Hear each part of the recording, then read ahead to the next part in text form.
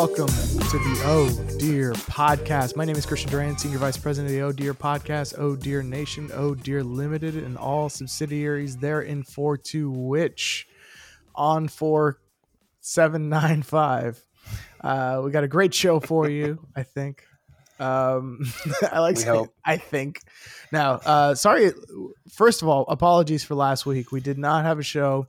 We recorded a show, but there was so many technical issues that when I tried to edit it together, it didn't even. I almost wanted to put it out just as here's why we didn't put one out.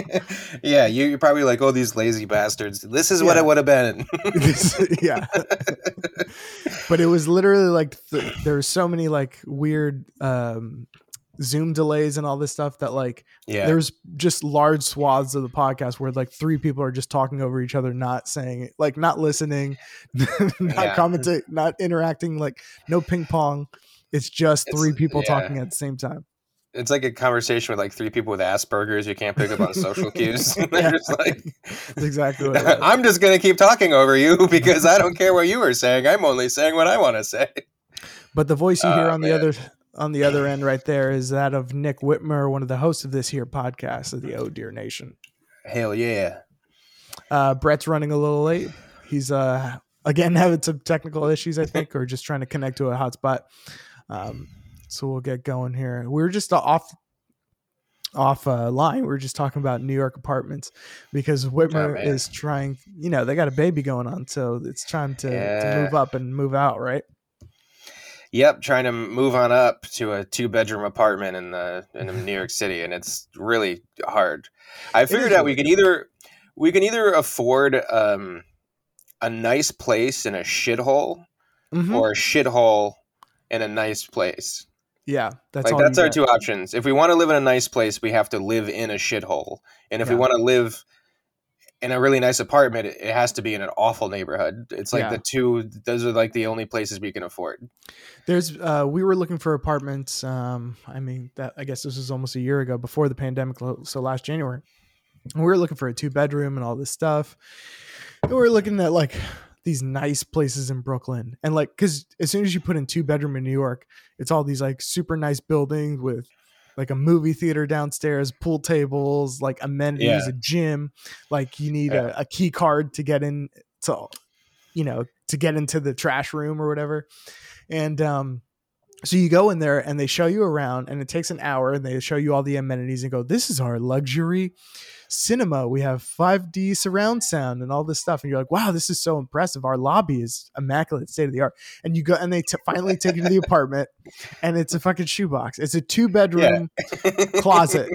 It's a 2-bedroom closet every single time. And you're always disappointed. And they're hoping that you go, oh, the thing is in New York, it's like, it's a mansion, I guess, for some. Like if you've had a studio, then anything looks nicer. But like if you lived anywhere else, you go, no, this is a piece of shit.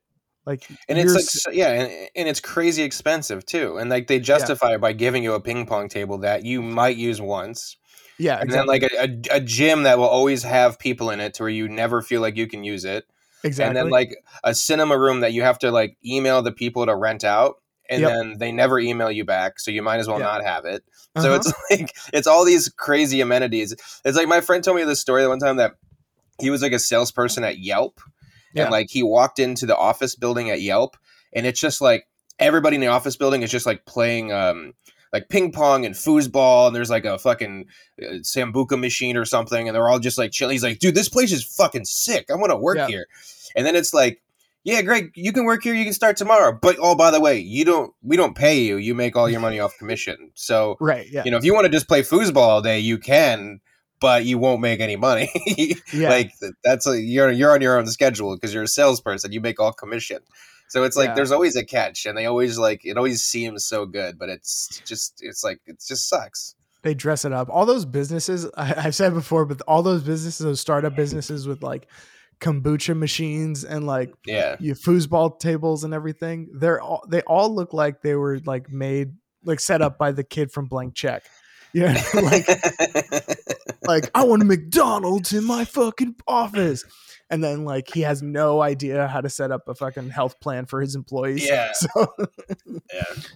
I'll put a roller coaster. You're like, Yeah. can I just get a 401k, please? Yeah. Can I just have some benefits here? Yeah, it's But it's like, no, sorry, it's now we're just, doing. yeah, That wasn't technical difficulties. That was just us talking at the same time. You go ahead. but no, it is funny that they do that. And then in the apartments, like you're like, if you had just not put in the foosball table in the hallway, maybe I could have a bigger room. Yeah, maybe the 2-bedroom could be a little nicer. And that's the thing too. Like, I know what happens is they come up with the design of the building, and they're like, how can we pack as many units in this building as possible? Because the more units, the more money they make. And I get it. I understand. I totally get it.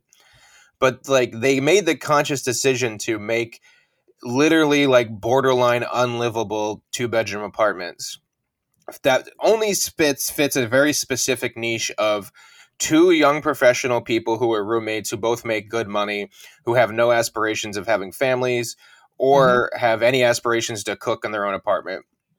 And the thing that they get to like draw those people in are all the amenities, and the amenities are just like the I don't know, like the bait and switch or whatever. Yeah. So it's like you made an entire building just like based off of a stereotype of people who you think live in New York. Yeah. And then like someone who's like trying to start a family like me goes in and I'm like, this place is objectively fucking awful. This place sucks. Yeah. Like, and it's funny. No, the one place we saw that was like that, we left and we're like, that was like a dorm. That was like a community college. It was like, you just see young people around with like walking around with iPads downstairs. Nobody's in their apartment because their apartment sucks. It's like, why would they not be comfortable? Yeah. It's just a place to like knock on your neighbor's door and be like, you want to study? It's deplorable. Yeah, and it looks fancy from the outside too. So you can be like, oh yeah, I live in this glass building. Look at it. And I'd be like, ooh, you live here? Yeah. And it reminds me of there's this story in one of Anthony Bourdain's books about this place in the Virgin Islands. There's like this rich part of the Virgin Islands that have like just like obscene money, and people who like have so much money that they think that something is only quality if it costs money. Yeah. So like they just want to go to the most expensive place. They don't want to go to the best place. Yeah. So he's telling the story. He's like, there's this cook who opened up a restaurant in like this very expensive part of the Virgin Islands, and he serves like bullshit food, but he just makes it super fucking expensive. Yeah. So Bourdain goes there because he's with this girl who's like a nightmare rich person like this, and he's sitting here like eating the food, and he's just like laughing because he's like, everybody here thinks that they're eating like the best food. He's like, this food sucks, but they don't know it because of the price. Right. So basically it's like, you wouldn't know if like the plate of pasta you're eating is good or not. The only judge you have, it's not off the flavor of the pasta or like the composition of the pasta or what it is. It's just about the price tag. You go, well, this bowl of pasta costs $38, so it must be good. Mm-hmm. And like that's what these apartments are. They're these big ass fucking glass buildings that look nice from the outside, have the gym, have the fucking thing, but they actually suck. They're objectively terrible. Yeah, and I wonder, did he talk to the chef at all? No, because I think he kind of like he like looked at the kitchen and saw the guy and kind of like made the assumption that he just made the assumption that like he's like, I love this guy because he's ripping off all these deplorable people, and he could kind of tell by the operation, because he worked in kitchens for so long, what their intentions were, I guess. So his whole thing was just like, he was just loving it because he was just laughing about like how dumb these people are and how they don't have any taste and they just want the most expensive thing. And this guy, this chef is basically just this chef is basically the real estate broker who works at these buildings. Yeah. He's just taking everybody for a ride. Yeah. Yeah. He's just like, whatever, fucking, you're dumb. Who cares? Yeah. It's crazy because like, and stuff gets inflated so much. Like we're also looking, we're looking for like apartments. We're looking for houses. It's like, it's a whole thing. So we went this past weekend to look at some houses, and we ended up looking at like a house that was valued at $1 million, or that they were asking for $1 million. Wow. And you go in there and you go like, this is like, you really think this is worth $1 million, dude? Like, yeah, it's just like it's just in Connecticut. That's the only reason anybody would price it at $1 million. Proximity to New York City is all. But it's not even that close. It's like an hour train ride, and I'm still like, I'm looking at it like, this is like, I don't know, this is not nice. There was like a roach on the floor. I'm like, what, like who told you this is worth $1 million? It's crazy that like, if you found, I don't know, you win the scratch off that gives you $1 million. Yeah. Just like how depressing it is to like, when you get $1 million, you're like, oh my God, dude, I have so much money. I know. And it's like, what can I buy? You can buy that place. If you want to live in New York City, you can buy that place in the area. One okay house. One very, very okay house. Meanwhile, if you get $1 million and you're like, I want to go live in like Tennessee, you can be the richest man in town. You can start your own economy. Yeah. You can hire gardeners and fucking start an own business. And yeah, you can be the Mr. Burns of wherever you want to live. You'd be the fucking old bitter man from It's a Wonderful Life. You're like, where the whole town hates you. Yeah. It's like me and Sarah's combined income. Like, it's an income that if you told me when I was a kid that me and my wife made this much money combined, I'd be like, oh my God. Yeah. We're doing great. But in New York City, that's like you can't. It's like literally you can't. If you want to have a child, you can't. It's not enough. Yeah. We could afford a decent 1-bedroom, but that's it. Like, it's sad. Which, a kid doesn't work for a 1-bedroom. Yeah, I know what you mean. You're like, man, if I got $1 million, I'd be set. Like $1 million was so much money in 1990. Oh my God. Like, to the point where they made, like, again, Blank Check. They made a movie where a kid got $1 million, and he like, not only did he buy a mansion, but he also tricked it out with like a McDonald's and all this other shit. Like, he literally employed a staff of an entire fast food restaurant, and he still had money left. Like, they should have made like the end of that movie should have been the tax man comes, and the IRS comes and just, hey, this is your bill for all this shit, but I spent it all. Well, I'll see you in court. Yeah. We're getting that money. Yeah. This is the first year that we owed money. I've never owed money before. I went through 5 years of it. It sucks. It really sucks. I was working at a job where basically I was living paycheck to paycheck, but with no taxes taken out of it. Yeah. Oof, so like, it's one of those things where like, if I had taxes taken out of it, I would have gone broke. I couldn't afford to pay rent. Yeah. So like, I just accumulated, $5,000 of tax debt here, $6,000 of tax debt here. And it just like in this big ass, and it blows, but obviously things are better now, but, it's like, it's the most like I would wait until like the last possible minute on April 15th to file taxes. Cause I'm like, I'm just going to get bent over. What the hell's the point? Yeah. Like when I got a refund, dude, I'm like, oh, January 13th, I just got my W-2. I'm going to go right now. I want that tax refund. But as soon as you start owing, you're like, fuck this, dude. I'm like, waiting. Let's delay. Let's hold off on this. Yeah. I know what you mean. It's fucking nuts. Cause I was always like that. Like I would work like, fast food jobs. And then when you get your W-2, you're like, fuck yeah, here it comes. Here's my yearly windfall.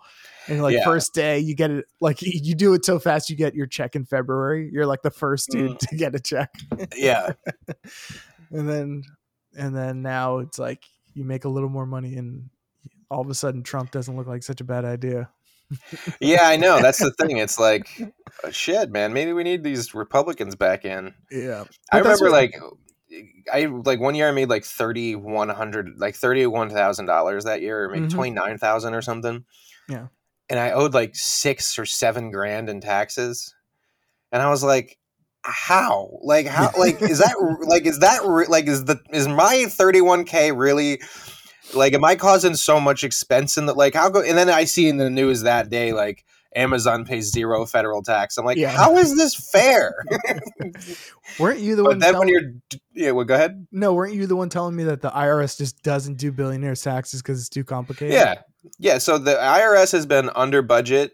Like the budget keeps getting slashed anytime like they decide to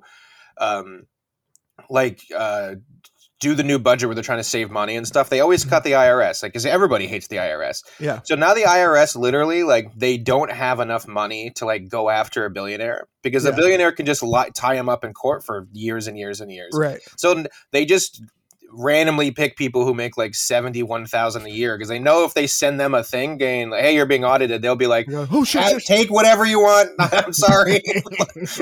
Yeah. You know what I mean? So there's all these tax criminals who are just cheating and lying and stealing, and the government, the IRS, can't even afford to prosecute them. So they go after someone making no money. So they like have to turn in all the receipts, and they're like, actually, you claimed that, you know, you made 60K last year, but, you know, 2,000 of your deductions weren't, you know, we can't accept them. So now you paid 62 a year. So now you have to pay the extra difference on the taxes, and then you have to send them in a check. So it's like, it's absolutely insane the way that it works. Yeah. It's fucking, it's so nuts. It's insane how different it is for fucking billionaires. Like it's just such a different world, man. Like you just make a call, you call some people, and that's pretty much it, man. It's fucking... You basically have to do like some extremely and out in the open illegal shit for you to get in trouble. Yeah. Like you have to be like Jordan Belfort from Wolf of Wall Street, where you're literally having parties during office hours where there's drugs and cocaine, like midget tossing and things, for anybody to be like, hey, maybe we should go and investigate that guy. Because if he was all buttoned up and they were all wearing suits and like none of that shit was happening, no one would have been like, hey, we should go investigate that guy. They just saw him being an insane person. So they're like, hey, you know what? This guy's doing some shit. Clearly. Yes. The power of a good suit, man. It's just fucking everybody. I heard John Mulaney talk about that, where he was like, I don't know, he was trying to get into some building. His dad and him were trying to walk into some building, and he said, put on a nice suit, put on all this stuff. And some guy was trying to walk into the building and couldn't get past security because he was like dressed down. And the guy didn't even ask his father his father just looked at them and just went right through. And that guy wasn't supposed to be there at all. Like his dad wasn't supposed to be there at all. And he was like, he looked at him and he goes, the power of a good suit. Just like, when you pair that with some white skin, oh man, white skin and a good suit, woo, you're unstoppable. You take over the country if you want. Imagine those Capitol rioters had been in suits; they would have been, they would have been working there by the end of the day. Nancy Pelosi would have like gave another person the gavel. All right, it's your job now. You're supposed to be in here. Man, yeah. I don't know. Have you seen this like story? I guess there's like, and I apologize for sounding so ignorant, but like apparently there's like a rise of like Asian American hate crimes. Mm-hmm. I guess because like, so let me see if I saw this story today. Was it the thing in Georgia? I think so, right? At a spa, right? 8 people killed in Atlanta area shootings at massage parlors. So this guy, it was like more than one. This guy went to a bunch of them, I guess, from what I understand. So, yeah, he's 21. What an idiot! He just fucking threw away his life for some probably QAnon type level conspiracy. Yeah. He's basically like a, China flu guy who thinks Asians created it in a lab and sent it to us on purpose. And so now he's going. So let me go to a massage parlor and shoot up like the people that are least connected to the issue. It just shows you how racist that guy is, because he's like, where can I find some Asians quick? Yeah. Jesus. You didn't even want to look at the thing. But if you look at it, I don't know if you can Google him, but like if you look at his picture, he's got like he's got the classic weird shooter haircut, but he also has the beard, the long neck beard. And it's actually, maybe it's just like a chin. It's almost like an Amish beard. It just hangs really low from his gym. Yeah. And it's like, at any point, do you like, while that's growing, do you go, oh shit, I'm starting to get like creepy shooter beard. Like, let me change my hair and values real quick. The question is like, is the guy like a normal guy? Then his beard grows in, and he's like, I have this weird urge. Yeah, he's like, I think I need a gun. I don't know. I think I need to go. Who am I mad at? Man, what a fucking sad thing. It's like, but yeah. Well, it's like everything's starting to reopen now, so we're gonna get the mass shootings back. Yeah, well, we're back, baby. I mean, yep. Yeah, he tweeted it apparently. No, maybe I guess he didn't. Governors and senators are tweeting about it, but I don't even know. It's just funny. Like, I bet that same guy was like a month ago was like, this is all a hoax. And now he's like shooting people over it. That's the thing. Like, I don't want to get too dramatic with like the conspiracies. Cause I feel like, honestly, it's like gun owners. Like, most groups of people are mostly, even if they're unreasonable and like their beliefs and like the pedophiles or like whatever, they're not like violent and dangerous people. But then like when a movement gains enough steam, it like can like suck in like vulnerable idiot like people who have nothing going on in their life, and they're like they're like, fuck it, what do I have to live for? I might as well go do, you know, whatever terrible thing. Yeah. And like that's when it gets crazy. It's like gun owners. It's like, I grew up with so many gun owners, and I know so many gun owners, and they're all obsessed with guns. They're like obsessed with them, and they think that like the only thing keeping the government from completely taking away all of our rights is the fact that they have guns. And all these things, they're always like, oh, you know, Hitler took away the guns and then he did what he did, and Stalin took away the guns and then he did what he did. And they really truly believe it. But like, none of those people are actually the problem. Like, they hoard guns and they have weird beliefs, but like they're not the ones who do shit like this. They only, you know, it's like the fucking crazies. So it is hard to. I saw this meme or whatever that was basically like making fun of conservatives, and they basically said like, basically saying like, making fun of conservatives and the fact that they're like, they want to ban they want to ban drugs, and they're like, we need to ban drugs, we need to ban abortions, we need to ban all this other stuff.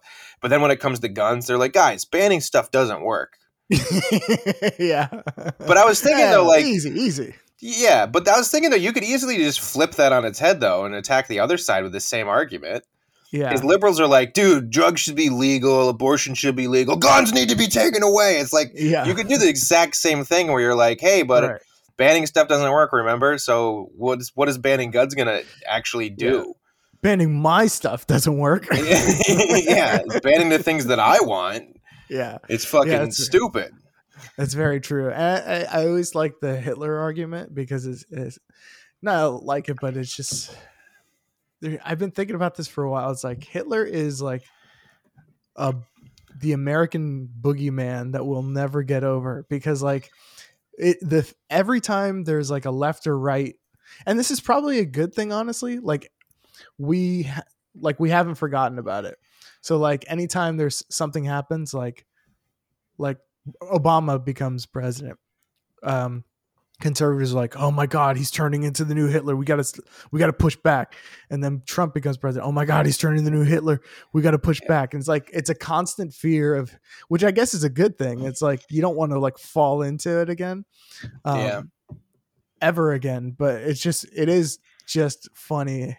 I mean, not funny, but just like, it is interesting how that guy Spectre he's made that fucking impression on us forever. In a way, it just gets so watered down. It's like, how many times can we call a leader Hitler and then like it mean anything anymore? You know, yeah. I've been thinking about that all that's recently, like a lot. Just the idea of watering down stuff, and even in the sense of like comedy and stuff. Like, MLMs, multi-level marketing schemes. There's all these companies So basically, an MLM is essentially a pyramid scheme. Oh yeah. I thought you were. Yeah, it's. I thought you were talking about a person. I was like, oh, MLMs. No. I thought there's a lady named Emma who has her own multi-level marketing scheme. No, they're it's like there's companies like Tupperware, and there's companies like whatever. They basically sell. They basically recruit like housewives to sell their shit for them. Yeah.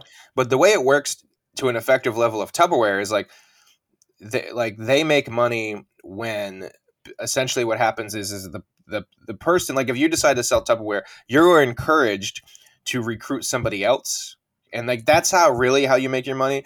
Like if you're just selling the products, you don't get as much money as if you, because you always get a piece of the next person you recruit, right? Right. So you recruit them and then you get a piece. So the way for you to really make money is to recruit. But what happens is like, it'll be like a neighborhood, and like one mom will start selling Tupperware, and then she'll recruit the next mom and the next mom and the next mom. But now when you have like a neighborhood and there's like 15 houses selling Tupperware, now there's like no value in you selling Tupperware. Like you killed the value of it. Yeah. So like there's just like it's it's just an oversaturation in the market. Yeah.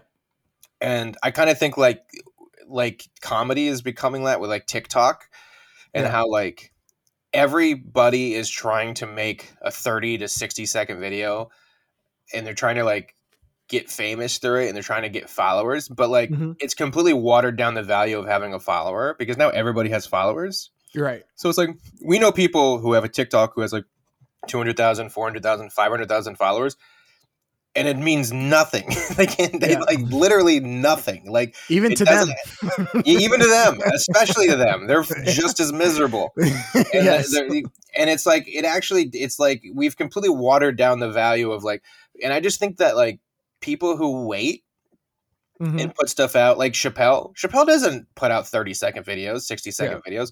He'll like go cold and dark for like a month or two or 6 months or 7 months or even a year or 10 years before. And like, but whenever he releases something, it's like, ooh, there's a new Chappelle thing out. And I think that like, that's the way to be, because everything is just watered down and no one takes their time with anything. Everything is just like, how can we just quickly diarrhea out a sketch because it's Thursday and it's 3:01 p.m. and the algorithm says if you post, and Meghan Markle is in the news, so let's make a Meghan Markle sketch about this, and we can mix it with something else that's in the news, like murder hornets, and then we'll like make this sketch, and it'll barely be even coherent. Debatably, if it's funny at all, probably not. Even if it is funny, who cares? It's not going to mean anything in 2 months. Yeah, it's completely disposable. And also, like the people who comment on it will be like, 1,000 laugh emojis, but really it's not even like laughter. It's just the the acknowledgement. It's just acknowledging, oh, those are all things that are happening right now. Yeah. And it's like the people who are watching it aren't even like attentive audiences, because they're just on an app where they're going to watch 41 1-minute videos in a row because it's before bed or they're taking a dump. So like when they see something that they like they don't just go, it almost doesn't mean anything to them. They just like it, comment on it, maybe, or they send it to their friend, maybe. Yeah. But then they're on to the next video. And by the time they get to like 6 videos later, they completely forgot about your video because they're just recycling through. It's like this weird rat race where, and like, comedy is kind of like, it just sucks right now, and it's partly because of the pandemic. I mean, it's people are doubling and tripling down on internet presence because they have to.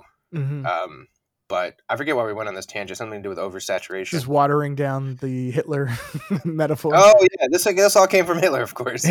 Yeah, but you water it down. Like you water it down when every new president's the next Hitler. It's like, God, dude, it's like it doesn't mean anything anymore. And then I feel like it's more likely to actually happen because it's like crying wolf. The next time someone actually is Hitler, and it's like, oh come on, you said that about the last 4 guys.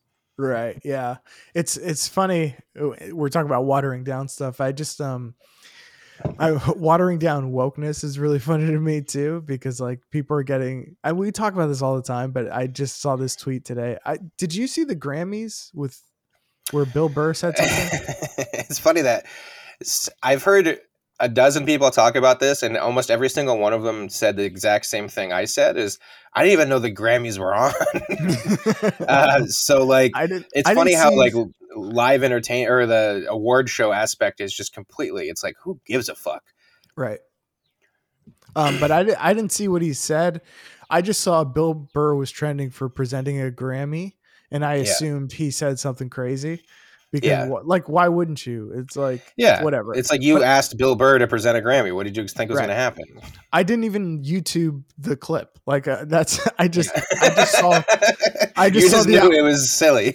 Yeah, I just saw the outrage, the Twitter outrage, and I was like, okay, he said something. I'm not sure what he said, but I'm guessing it was not that bad, right?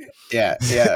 So then one of someone I follow retweeted this guy, Claiborne Griffin. And this is one of the most insane, like, so woke it's racist tweets. Like this guy, man. He posted, while I'm not suggesting Bill Burr is a racist, a white man having a non-white wife can sometimes be a sign of racism. So you shouldn't assume someone isn't racist just because they own a minority sex servant. They may very well have one because they're racist. Oh my God. Which is so racist. It's saying that it's probably not racist, but it's just suggesting that his wife has no agency whatsoever. And oh my God. It's so insulting to her. I know. That's the most insulting thing. And then my friend posted, like, imagine thinking this, typing this, tweeting it, sleeping on it, seeing it again, and leaving it up for 3 days.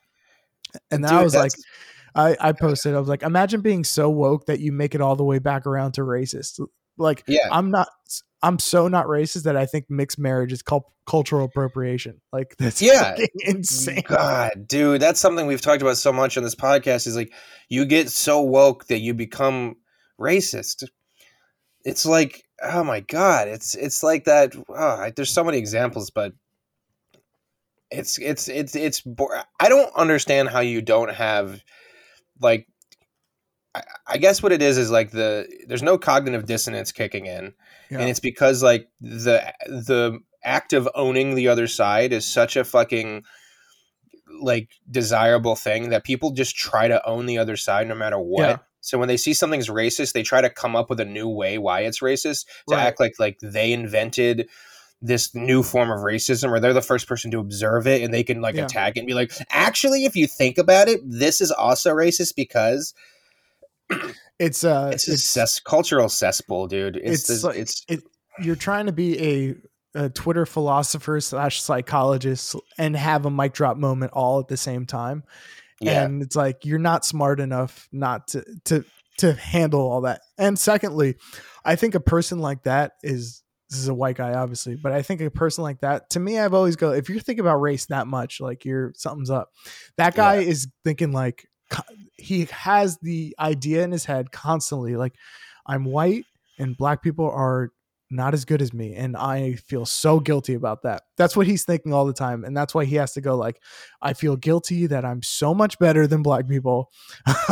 I'm so much better. I mean, it's crazy how much better I am than them, and it's not fair, and I think I should work on their behalf because they are so worse off than me. Well, it's you had that joke a long time ago, like, you know how they get, and it's like one of my favorite jokes, and it's so true because it's like the outrage is just has so little to do with black people and how well, like, what can we do to make black people's lives better? It has so not at all anything to do with that, and more to do with their perception of it. Because this is what happened in that guy's head. That guy goes, I really want to say Bill Burr's a racist, but I have these rules in my head that make it to where someone cannot be racist because of something. So like, he has a black wife. So shit, that's a rule I have, that if he has a black wife, he can't be racist. It's like, no, that's not true though. Yeah. Like you're the one coming up with this weird parameter where you want to attack Bill Burr for being racist, but your own mind comes up with the defense, well, his wife's black. And then you go, well, how can I get around that? How can I get around the fact that his wife's black? Oh, I know. She's a sex slave. This is about, and it's like, dude, you really just came up with your own racist thoughts. in that tweet. Like, that was you. You invented all of it. You just inceptionized yourself into being racist by trying not to be racist. I posted a thing in the group chat this morning. It was like this person tweeted out like social justice, whatever the fuck, you know, not even social justice, just like these like weird emotion people. And it says, destroy the concept that your teen years are supposed to be fun. And once you hit 25, you're old and it's over. Some of us had to heal from trauma during our teens and early 20s and would like to begin a good life without constantly being told it's too late. Who's telling you? And I'm like, you invented all of that. Yeah. Nobody says 25 is old. No one says it's too late to have a good life. You're literally inventing problems that like don't exist at all. And like no one is saying that. There's nobody saying that at all. You feel that way for whatever reason. It's because you feel that way. It's you telling yourself that you're too old. No one's telling you that. It's just so, and it's, I feel like, and this is my conspiracy theory about it, I feel like all these people, like, we've attacked privilege for so long, you know, we're not so long, so recently we've gone up after people with privilege. And like the one like wild card you can put, you know, draw for, you know, card you can put up if you are a privileged person, if you're a white or if you're a white man or woman, the one thing you can say is trauma. You can claim trauma, and then all of a sudden, whoa, he's not privileged. She's not privileged anymore. Yeah, because she's experienced trauma. So I think that like there's these groups of people who want to just like act like they're on the outside looking in, and they want to feel like, you know, they are also you know, they are also oppressed, because like that's like the thing to go after, you know, oppressors right now. And the one way that they get the free pass on their white skin and, you know, is to just be like, trauma, I have trauma in my life, I've experienced trauma. And then it's like, dude, all criticism ends. Yeah, he's like, dude, I was handed a gun when I was like 8, and we learned to live off the land. We, you know, like what the like that's like what the fuck, like that. If anybody had trauma, I'm just saying, and I don't live my life like that. It's come on. It's people that lack specialness. It's just, you know, needing something to be special about. And like, I've always said it, man, like I've kind of had this theory, and I'm probably wrong. I'm just a dumb dude. I don't know what I'm talking about, but here's my theory is that when Paris Hilton started becoming famous, it was the first time somebody become famous for being famous. And then we saw the Kardashians were famous for being famous. And I think a lot of people want to be famous, but they don't have any talent or skill. And so they like, in order to deflect criticism for wanting to be famous for nothing, you pick up some kind of, you know, trauma or struggle or something that is uncriticizable that you can hold up, and then people will, you know, you get to be famous without having any of the blowback or all the guilt of the vanity of it. Yeah, the one that pops out to me is Amber Rose. Yeah. So I learned about Amber Rose back in like 2007 or 8. Mm-hmm. And the way I found out about her was one of my black friends showed me a picture of her on his phone. And he said, bro, she doesn't have any hair anywhere on her body. And he showed me a picture of her. And I was like, okay. All right, cool. And like, she's like this hot. And then like she started fucking rappers. Yeah. Right. And like, she was just like, she was one of the first, like, I don't know. I don't want to, you know, talk out of school on her story, but from what I gather, she's like one of the first people who were like hot on the internet and then got to fuck celebrities because they were hot on the internet. Mm-hmm. And I don't know if that's true. So if it's not, I apologize to her. But one of the things that I found funny is that like after a few years, her fame started kind of dying a little bit. And then she started this like anti-slut shaming thing. Yeah. And she's talking about like being objectified and things like that. Literally in an interview, she was doing like an interview with was it Fallon? I don't even know if it was Fallon. Maybe this is too crass for even Fallon or whatever. But the interview was basically her. She was being interviewed on one of those shows, like a Watch What Happens Live type of environment where it's kind of like fun and quirky or whatever. And she's sitting there like the reason why she's on the show is to talk about her anti-slut shaming platform and her slut march and how like women get objectified by men. And then literally, I shit you not, the next segment was a game of what objects can we balance on Amber Rose's ass. Yeah, and I'm like, bro, you don't want to be an object. You're turning yourself into a desk, you fucking idiot. You're literally you're turning your ass into furniture for something to be rested upon. What are you talking? Like, you're doing this to yourself. Like, I don't like, yes, there are shitty men with shitty sexist thoughts and misogyny and all this other shit. And there is a double standard when it comes to like a guy could fuck 50 women and he's awesome and a woman doesn't and she's a slut. Totally understandable. Totally real.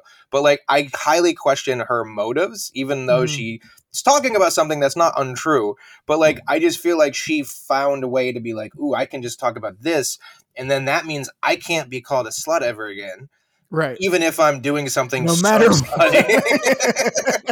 because I am fucking here doing this. So I don't know. It's and that's her prerogative, man. You get to do that, but it is hilarious. Like, so Megan Thee Stallion just won a bunch of Grammys, and her song, she's on the song with Cardi B, WAP, Wet Ass Pussy.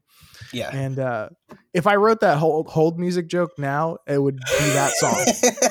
It would have to be. The punchline would have to be that song. And it would almost be hack. Like, I would be a hack for doing that one. It was funny because I think she was on Saturday Night Live. She had performed on Saturday Night Live by herself.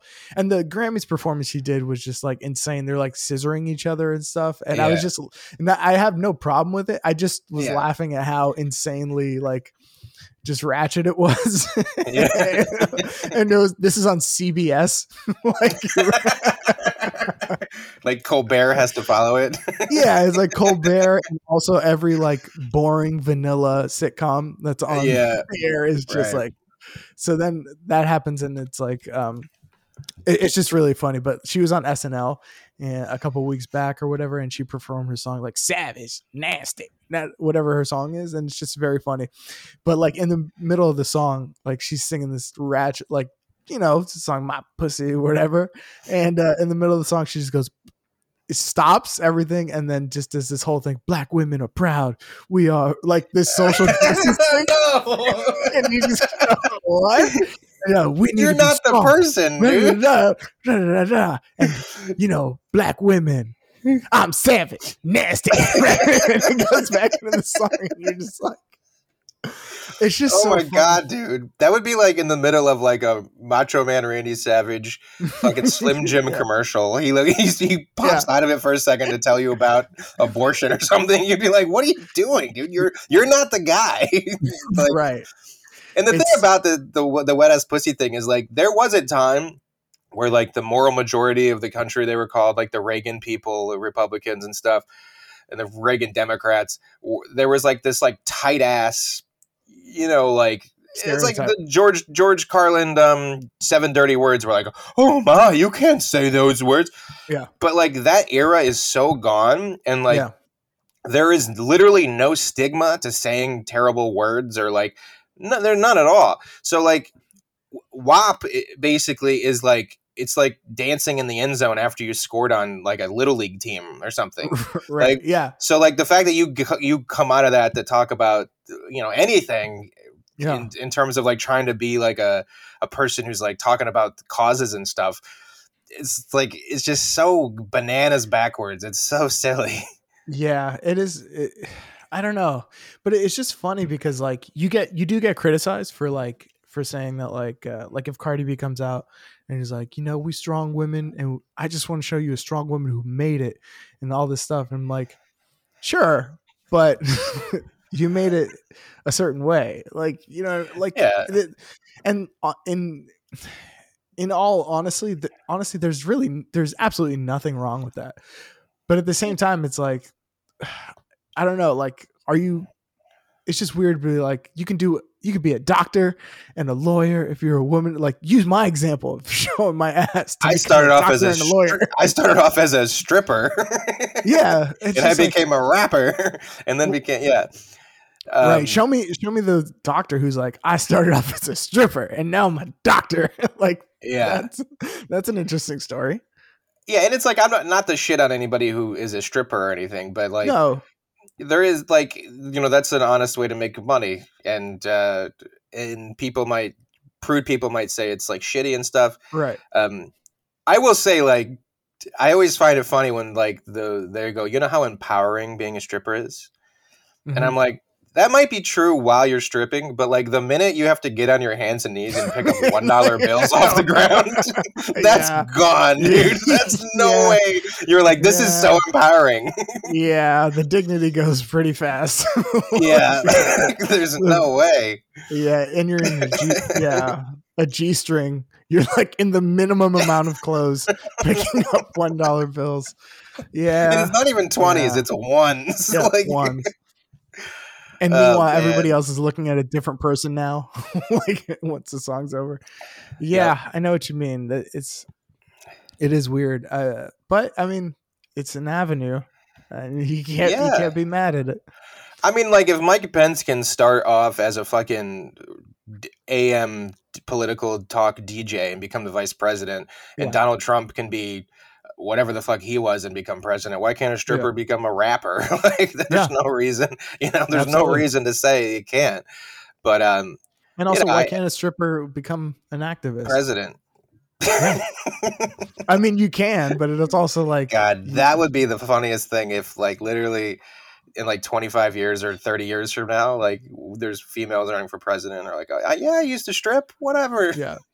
I mean, that would actually be a pretty good sign that we've like come very far, but it would be funny. It would be. And here's the thing. That's the thing that like, that people don't get. It's like, just because we need to bring back the word teasing instead of making fun, because nobody wants to be made fun of, but like, I'm just teasing you. It's like, there's no harm in that. Like, so the idea of like teasing somebody about their past is one thing, like making fun of them is like a different one. Like it's okay to like laugh about this stuff. Like there's one Chappelle special where he goes where he's talking about like black people like chicken and watermelon, and Spanish people like rice and beans. He's like, it's not a reason to hate a motherfucker. It's funny. But like that one thing is so great to me. It's like a woman who is a stripper becoming president. He's like, there's nothing wrong with that, but it's funny. It is funny. I think that's his whole thing with like trans people and stuff. Yeah. He's like, I'm not trying to say there's anything wrong with it, but like there was a guy and now it's a woman. It's kind of funny. Right. And it's like and then like the thing that makes that funnier in his mind, I think, I don't want to speak for him, but like is like the incessant like, you can't make fun of them, dude. You can't do it. And it's like that like makes it to where you're like, well, fuck, now it's even funnier than like I mean, I don't want to be everybody's too sensitive, but it's also like, just loving teasing is okay, and we don't all need to take ourselves so seriously, I guess. That's the thing too, is like we're in this moment where everybody takes themselves way too seriously, and I think that like there's a difference between being able to make fun of something and belittling something, right? And you can make fun of anybody in a way that's not belittling to who they are as a person. Yeah. And I'm not going to say like Chappelle necessarily did or didn't do that or anything, or what his intentions were, but with anybody else, it's like when they say, oh, you can't make fun of this person, it's like you're admitting that they're not equal to you. Like they're so, their lives are so hard that, we can't make fun of them. You can make fun of me though, like you're almost like saying you're stronger, you're better. And it like, I don't know. It's what I was saying before. It's like a person that white guy who's like, those white people, those black people, they're just so much worse off than me. They're just so down below me that I wouldn't dare to make fun of them. Yeah. And it's like, your heart's in the right place, but it's just you're belittling like a lot of people who you're speaking for them when you shouldn't be speaking for them, I guess is all it is. But we've seen it. I mean, we've seen this shit with the woke stuff going so far. We saw that one thing you posted in the group chat is like the fucking poet laureate, Amanda Gorman. Yeah. She like they were gonna translate her work into like Dutch or something. Swedish. Yeah, Dutch. Swedish. And and they hired like a Swedish dude to like Yeah. do the translation, and it was like, how dare you, you need to pick a black person to translate her poetry to this. And I'm like, but like you could, like, you can just use a machine too, you know. You can just copy and paste all of it into, but like there's something about, you know what I mean, like I don't get why it's all of a sudden a thing. And it goes down this road where it's literally like, if it's a black poet writing it, the translator should also be black, and it creates this weird. It's like your heart's in the right place because you want black people to have work, you do, and there's been so many instances where white people got jobs over black people, and it's not been fair and shitty things like that. But like we're creating this thing where it's like the next thing you know, it's going to be like, well, black kids should only be taught by black teachers. Maybe they should have their own schools. And then from there, it's like, maybe they should have their own restaurants. Like, why is a white cook cooking for a black guy? It should be a black person. And then it's like back to where we were. And I don't get, like, it's just like, to me, it's like not helpful to go down that road. Right. Yeah. It's a weird, like, backwards racism kind of thing. It's just, and we see it like a lot now where like Ellen Page is now Elliot Page. It's great. Yeah. And then she divorced her. His wife. I saw one of the funniest fucking comments. I don't know if I sent it to you, but one of the funniest comments is like, so it's just the headline. It says Elliot Page divorced his wife, and then the first comment was, the balls on this brick. I was like, see, that's funny. That's just funny. That's genius. But it would nothing be belittling about that. That's just fucking funny. She just transitioned an hour ago. Now she's Elliot, and she's divorcing her female wife. Like, and now she's funny to be like, the balls on that one, man. And now she's subject to all the shit that men get for their shitty behavior, right? Yeah, I wonder, like, if the divorce hearings, like, if now that he's a man, it's like, oh, get ready, you're gonna get railed. You're gonna get bent over in court, baby. They're gonna take everything. They're gonna take your nuts before you get them. You're gonna have to give her one of your testicles. But I was thinking about it last night because he's on that show Umbrella Academy. Yeah, great show.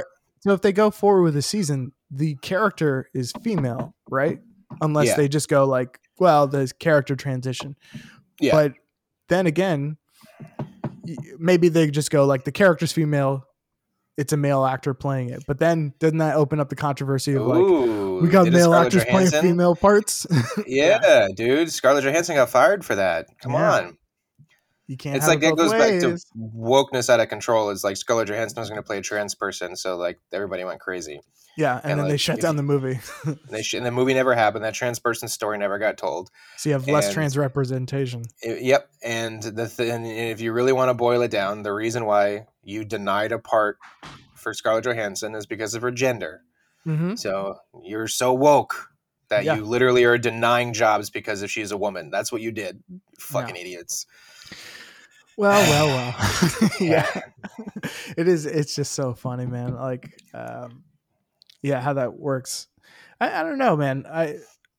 I wonder, I always wonder if it gets better or if there's I wonder if there's a delineation, like if there's ever a period where we look back and go like if you're watching a movie about the 2020s or whatever, or the 2010s, and like one of the jokes in the movie is about how woke everyone was, because in the future we're like not woke. Like, you know how in any 80s movies they're, fucking wearing like, I don't know, what do they wear, like jean jackets or something? Jean jackets or like whatever the fuck, those weird sweaters or whatever. You look at that and be like, oh my god, everybody was wearing those back then. And now, like, I wonder if those in the movies that depict the 2010s are going to be like, oh my gosh, can you believe everybody cared about this stuff so much, or like everybody's so crazy? I hope so. I hope again. I mean, everything feels permanent, and it's always not. Yeah. There's always zeitgeist shifts, and people start caring about new things and stuff like that.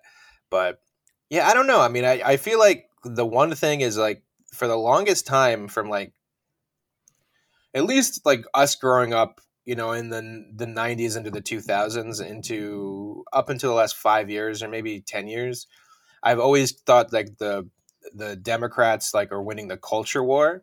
Yeah. You know, like kids are always a little bit more liberal, and like in schools they're taught to be a little bit more open-minded, and like in terms of like Republican stoicism and like the morals that they claim to have and support, those things are on the way out.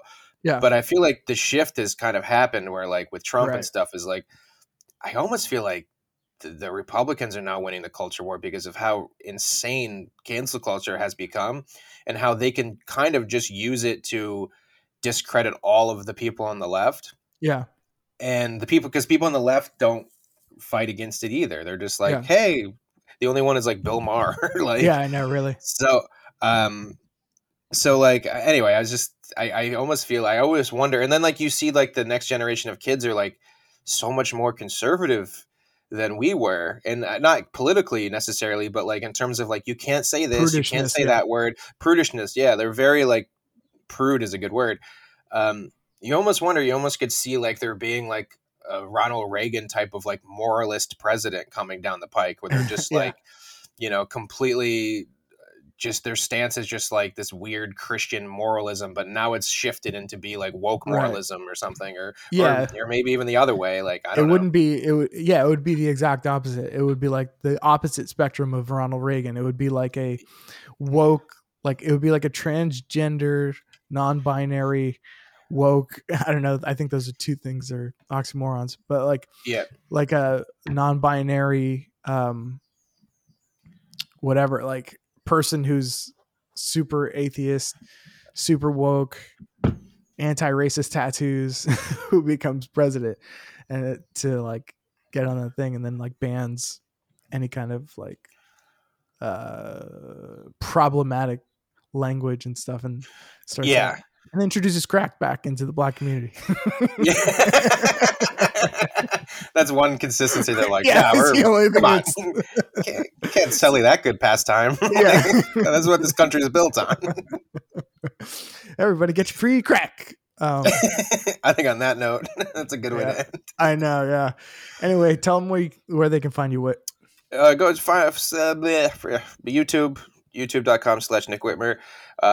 I'm done posting, like I kind of alluded to earlier. I'm done posting like the rat race of being a content monkey where you're just posting 30-second videos. So I'm gonna stop all that shit, and I'm just gonna put out stuff on YouTube that I'm proud of and that I take my time making, and that's the only way to do it, I think, in terms of like something that makes me happy. So stand-up's coming back. I got my first vaccine shot on Friday, and I'm going to get the next one in April. So by the middle of May, I feel like most people will start to get vaccines, and I'll be back doing stand-up. Yeah. So you can find video clips of that when it comes back, and then sketches and things like that I care about. It on YouTube channel. Thank you. How'd the first vaccine go? Did you get sick afterwards? Oh, dude, instant autism.